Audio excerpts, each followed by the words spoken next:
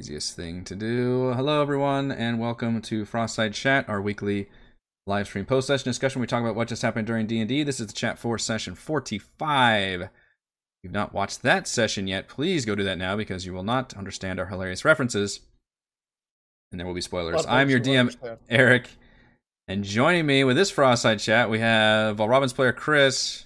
Hello. Edmund's player, Raymond.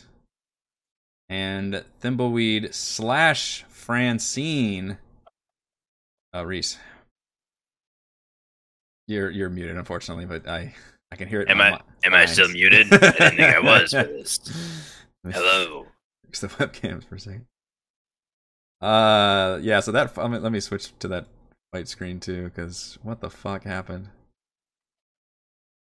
Did it happen? Oh Lord. At one point near the end, Uh-huh. I really did feel like that Doctor Strange trailer when he goes, "Things just got out of hand." Yeah. It's always difficult on how to rule, especially when you have a situation where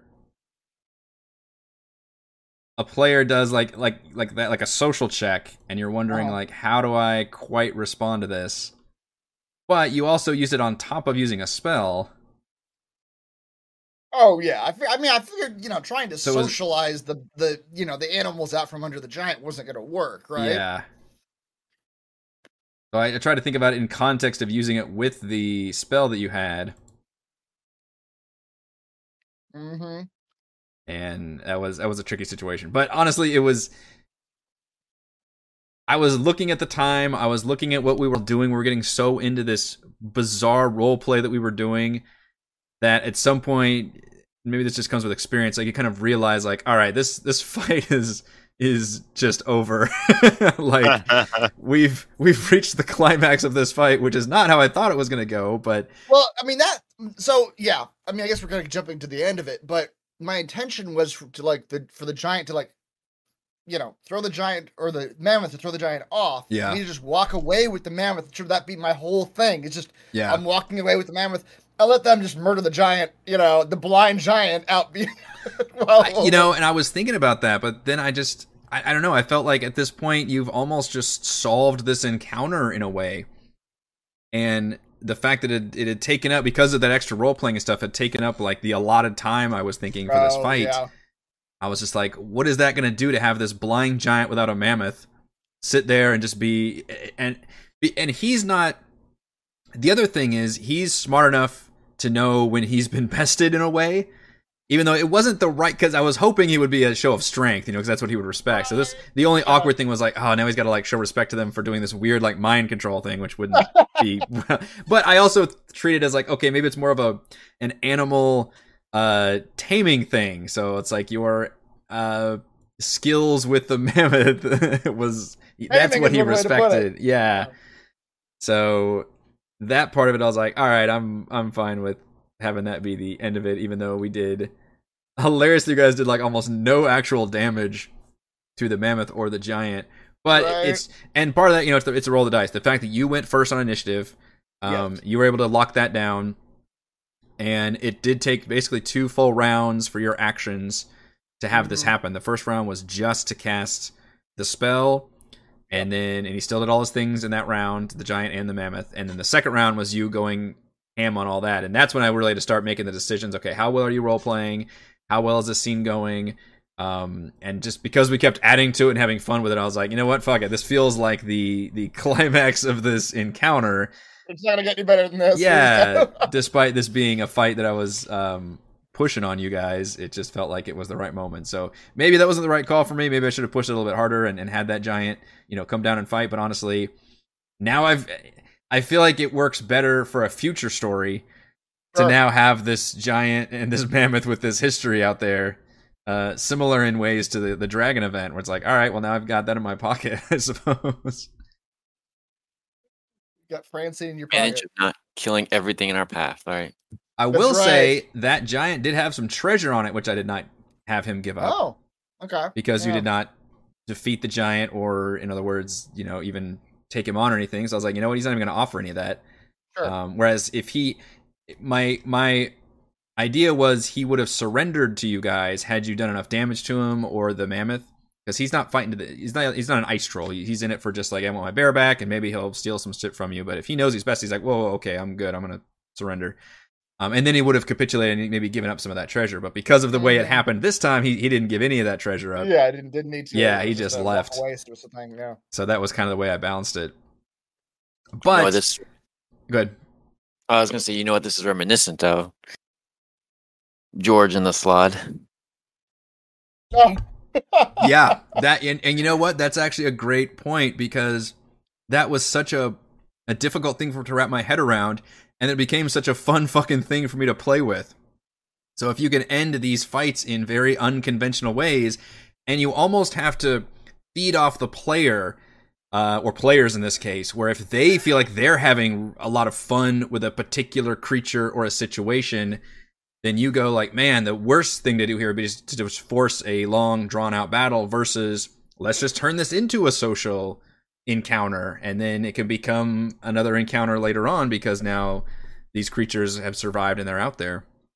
Sure, and I'll say, like, this really was a situation where we just kept feeding off each other and ramping the situation up, because even after the charm monster, I knew that the elephant or the mammoth couldn't talk to me, but you started giving it a voice to begin with. I was like, oh, okay, I'm gonna roll with that. Sure, I'll talk to the mammoth. Well, and then Reese started. Yeah. What happened initially is I completely forgot that the two-way thing doesn't work. But then because I had confused myself, I thought, well, wait, this mammoth was talking to them before. And it didn't occur to me until later that I was like, oh, it was talking specifically to Thimbleweed because he had speak with animals, but it's Valravn that charmed it. And then I love that it canonically, because Thimbleweed was having that voice, I was like, okay, we're doing a three-way conversation here, because the mammoth can understand you, but you can't understand the mammoth, but Thimbleweed can understand the mammoth, so it's a game of fucking crazy-ass telephone. And then it made perfect sense that Thimbleweed was just doing the mammoth's voice, and just I appreciate to Reese at some point. It was just like, you know what? It reminded me of Frozen, where the guy does the like, he does the moose's voice or whatever. Like, that's so fucking funny. And yeah, Reese, I don't know what inspired you to do that, but we were just gonna roll with that. It was a perfect combination of a lot of things. Mm-hmm. That tipped me over was Rochelle saying, the elephant's not actually saying that, right? Or you know this, right? And you said, like, bet. I said, oh, okay. We're going hard on this then. Yeah, so I admit that fight was supposed to take a little bit more out of you guys, but I got my one round off, and we had a lot of fun with the role playing, so I think it was still pretty fun. And the important part, which this is why I hesitated so long in trying to wrap my head around how to do this, was to give you guys another location on your map. Oh, yeah. And I had to, and the goal of this battle was to give you that location, and it would have changed depending on, does he surrender? And he gives you that as like, okay, you've bested me, here it is. Or did you just kill him? In which case, okay, you find a map on his body that does that. In this case, he's not even really surrendering. He's just kind of been like convinced. So that's what it took me to hesitate. It's like, okay, I guess he still respects your manipulation of his mammoth. Because at the one point, like, I was okay with ending the fight. He has to respect the relationship, Francine and I. There you go. That's what he has to respect. Yeah, because he is like an alpha, like animal trainer, I guess, in my mind. So that's what he respected, is you took that. You took the mammoth so well. But that was the tricky thing for me, is like my goal, like I was perfectly fine with you ending the fight, but then I was like, okay, how am I going to tell him about this other location? Ultimately, yeah, it's just like, he's super good at the mammoth, so that's what he respects. Mm-hmm. So yeah, that's another location, and that one is from the book. It's, there's a dozen of these locations around the tundra, and I'm just kind of picking and choosing which ones I want to run, and I like seeding some of them. Some of these quests you've had for a while, some you've gained along the way, and in this particular quest, like, you got this one through a random encounter, which gave me a good excuse to use this giant encounter and then lure you to another location. Right. which I assume you guys will want to do as part of the same adventuring journey, just because I stuck it kind of nearby. Right. On our way back, it's one of those easy things. Like, oh yeah, it's in a very close radius, so we can just hit it too. Yeah. I expected the ice thing to take us longer, be more interesting, but I think we were coming off that high of the mammoth thing, so I'm like, all right, we're just gonna go through one round of, going through the ice flows, and you drop down, but you're like immune to frost anyway, so it was just Edmund, and then I think it was basically one con save. I was like, this is gonna be a bunch of just dice skill checks, so we can kind of get through this. You should have realized that like the players naturally just have all the ways they need to get out of the situation. It's not going to really be a challenge. Two of them don't even care. Two of them can just climb over ice. Right. Yeah. Worms and Monk. So it's like she's not really going to have much super trouble. Environmental. Yeah. Yeah. At this level, between all you guys, you honestly, it's you'd think like this kind of situation would be a hazard, but yeah, you guys are impressing me with how you just shrugged it off. You're like, at this level, like even crossing like a bunch of ice flows in a half frozen ocean is not really a big deal. What would have happened had somebody failed to save? I guess exhaustion. Okay. Oh, that's actually pretty bad. That'll stand by. Yeah, it can be. And then we arrived at the ship. And this is another location that is from the book, one of those tundra locations. Pretty cool to have a ship in the middle of the frozen Icewind Dale area, I think. Yep. And yep, there's a monster in the hold, and you guys pretty obviously are like, I guess we got to go deal with that. I kind of expected you guys to be a little more tactically interesting about it instead of just stomping your way down. Have you seen our party? I know. Like, we've been doing it for a year now. It's not your MO. I agree. Heather is literally playing a character that announces our presence wherever we go. Yes, so it's shades of Kalinar here from Prince of the Apocalypse. It's like there is no stealth game here. Yep. I know, and this would have been a perfect opportunity because you hear this creature, you're above it. You could do all kinds of things to try and like spy on it or sneak up on it or set up all these tactical things. Like, no, we just go stomping downstairs. Like, and at that point, I was like, all right, fuck it, then I'm gonna get a surprise run on you assholes because you just don't give a fuck. Yeah. But Frey has the hit points to just kind of back it up. That's so the consequence. Yeah, exactly. Yeah. I think that's really kind of hard to do because you have to have like 5 players, and all of them have to be like playing characters that are tactically stealthily minded. None of them could be the charge in, with weapons raised fight. Roleplay wise, you're right. Yeah, if you have like one character, normally at least one is. Yeah, so it's like that kind of stuff is really hard to pull off. I mean, if more of the party was, you could do that and just convince that one person, like, all right, just put yourself on Overwatch mode. The second you see somebody, then you can go nuts. But we're gonna try to lure them to us or do whatever we want. But yeah, I get that is tricky. And the whole party more has to be on board for that. Mm-hmm. But I did think this was a funny situation where I find it's very rare when I throw those situations at you guys. Yeah, where you have you actually have forewarning on something, and instead just went stomping on the chairs to fight it. It's a big, beefy, cool creature. But yeah, you guys actually beat up on it pretty effectively. I assume Rochelle didn't she doesn't have a track record of this. I assume she didn't metagame and she just sort of guessed like ice troll. We should use fire because I couldn't help it. I was like, I'm just aware of. It's not even D&D. It's just trolls in general, right? It's like trolls regenerate HP, and you use fire to stop that. Yeah, I know. Yeah, right. I'm not sure if I would know that outside of D&D. I mean, obviously, I play a lot of games with fantasy stuff in there, but I don't know. I've been playing D&D so long. I don't know if I can separate it at this point. Right. I'm not sure what games I'm thinking of, but yeah, I'm guessing she just heard Frost and thought fire. Fire's good. Yeah, which is a good guess. Yeah, it's exactly which weirdly it doesn't do extra damage, but yeah, it does stop its regeneration. Now it probably wouldn't have mattered in the long run because you guys are doing so much fucking damage to this thing, and the action economy is way in your favor. I do like its fucking cold aura around it though, which is pretty nasty. But it only affects you if you start your turn and not if you enter it. So. Right. Ultimately, we were doing enough damage to where Frey was the one that stayed there multiple rounds. And I shit the bed so bad that if not for that surprise round, it would have been almost a nothing fight. Right. And that second one is designed to join the fight after the first round. But you guys basically took this thing down pretty much in one round. Yeah. And then the second one joins in. Because I was like, oh, we can get these two overlapping and then I'll do all that cold damage, but Yeah, it didn't trigger till later.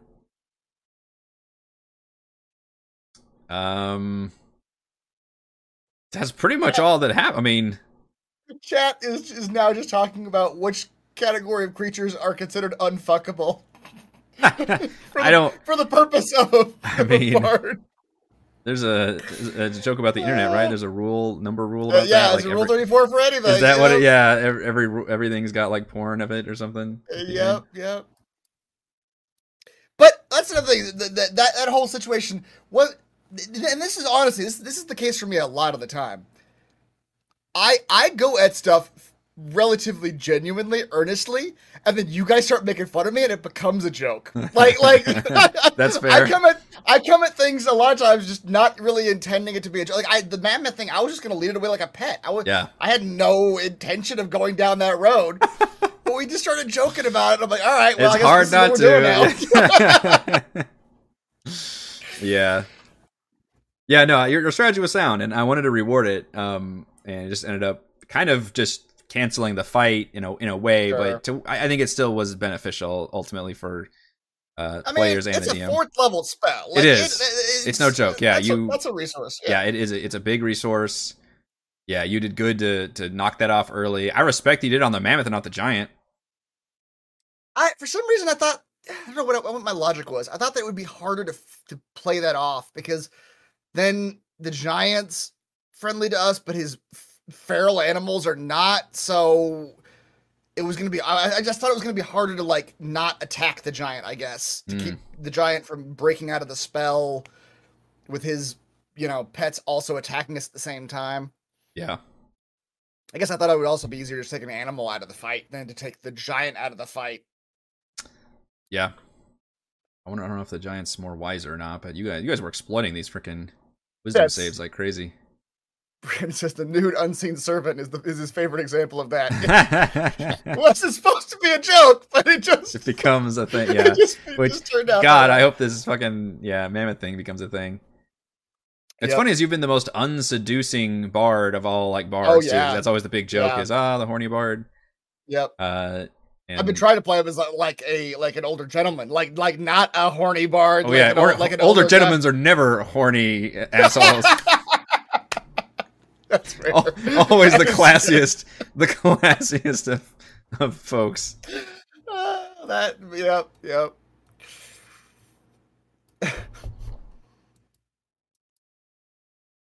Oh yeah, I also agree, Blanky. Those boots are cool.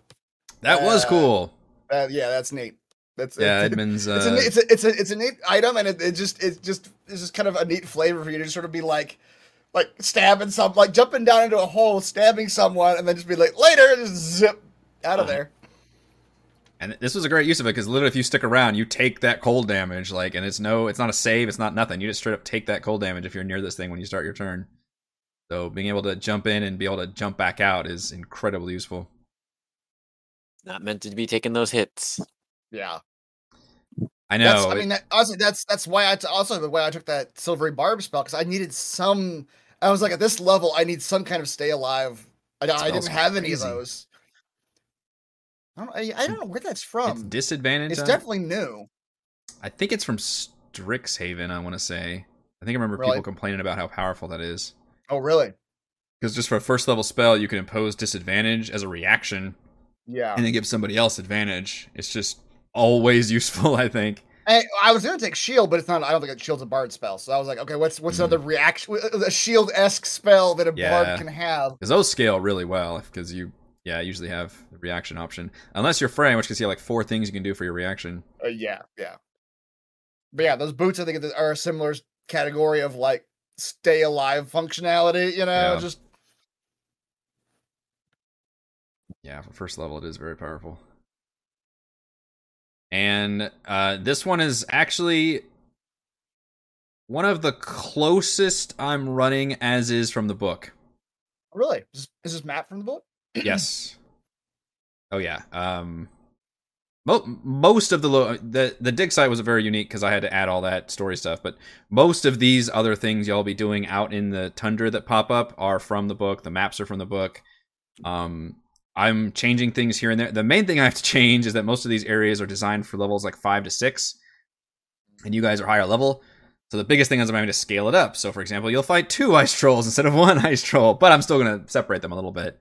Yeah. So I'm basically, and I'll scale the loot up too at the same time. But that's the main amount of work I'm doing is just upscaling, and I may tweak some things here and there. Yeah, we actually made it pretty decently far. I mean, it's not a big area.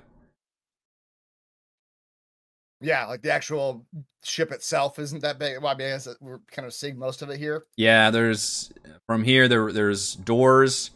There's 2 doors on this bottom level, and there were 2 doors actually back on the top level. Right. So there were a few places you can explore. Mm-hmm. And this troll was trying to get into this bottom room. Yeah. Oh, because that was my confusion. So when you were punishing us for going down the stairs, I was actually confused about that because I thought like it was like at the bottom of the stairs there's a door, and the other side of that door is the hole. I see. What I thought we were gonna do is go down to that door and be able to kind of hear the troll on the other side of the door banging on it. Oh, okay, yeah, that's my bad. The stairs just go down to the hold. Just go straight to the yeah, hole. And then there was that's my bad. I mean, we probably would have done the same thing anyway. But... Yeah, and so that's another interesting point. Is at any time I could have had that troll wander up the stairs and just start this fight, and it was the whole time I'm very tense because I'm thinking like. It says in the book, like, hey, they got to roll stealth checks once they're up here. Like, you got to, like, literally, they can easily draw the attention of this. And you guys are talking to each other and all that. So I'm like, all right, well, I'm just going to let that happen. But the minute they start doing other things, and you heard me once she started, like, I'm going to go down the stairs, like, roll a stealth. And then she's like, I'm stomping down the stairs. Like, all right, well, it's clearly aware you're coming down the stairs then. Well, we had dropped a flaming sphere down the hole, like a and earlier. That was also tricky. So I tried to tease the fact that it was aware of that, obviously, and then it stopped basically banging and trying to get in the door and was like looking around, and its attention was drawn to what just happened. So I was going to give you guys a second to like, okay, let's maybe stand back and see what it's going to do, and maybe I would even have it wander into that to where you could look down on it in the hole and really see it wandering around and maybe get a surprise around there or something. So I was trying to figure out how best I can respond to that. I basically gave you guys the information of what was down in the hold based on the sphere. Right. It kind of treated like a flare at that point. Yeah. But yeah, it was tricky to try to rule like basically when this troll should start the fight, or if I should let you guys. Yeah, and it was right on the cusp of thinking, all right, this troll's coming up, and then I think Heather was like, all right, I'm going down. So I was like, cool. Yep, let's just do this. Yeah, but basically at any point, this troll was going to be a pretty soon to be active combatant, and you guys just kind of pulled the trigger slightly before I did. Yep.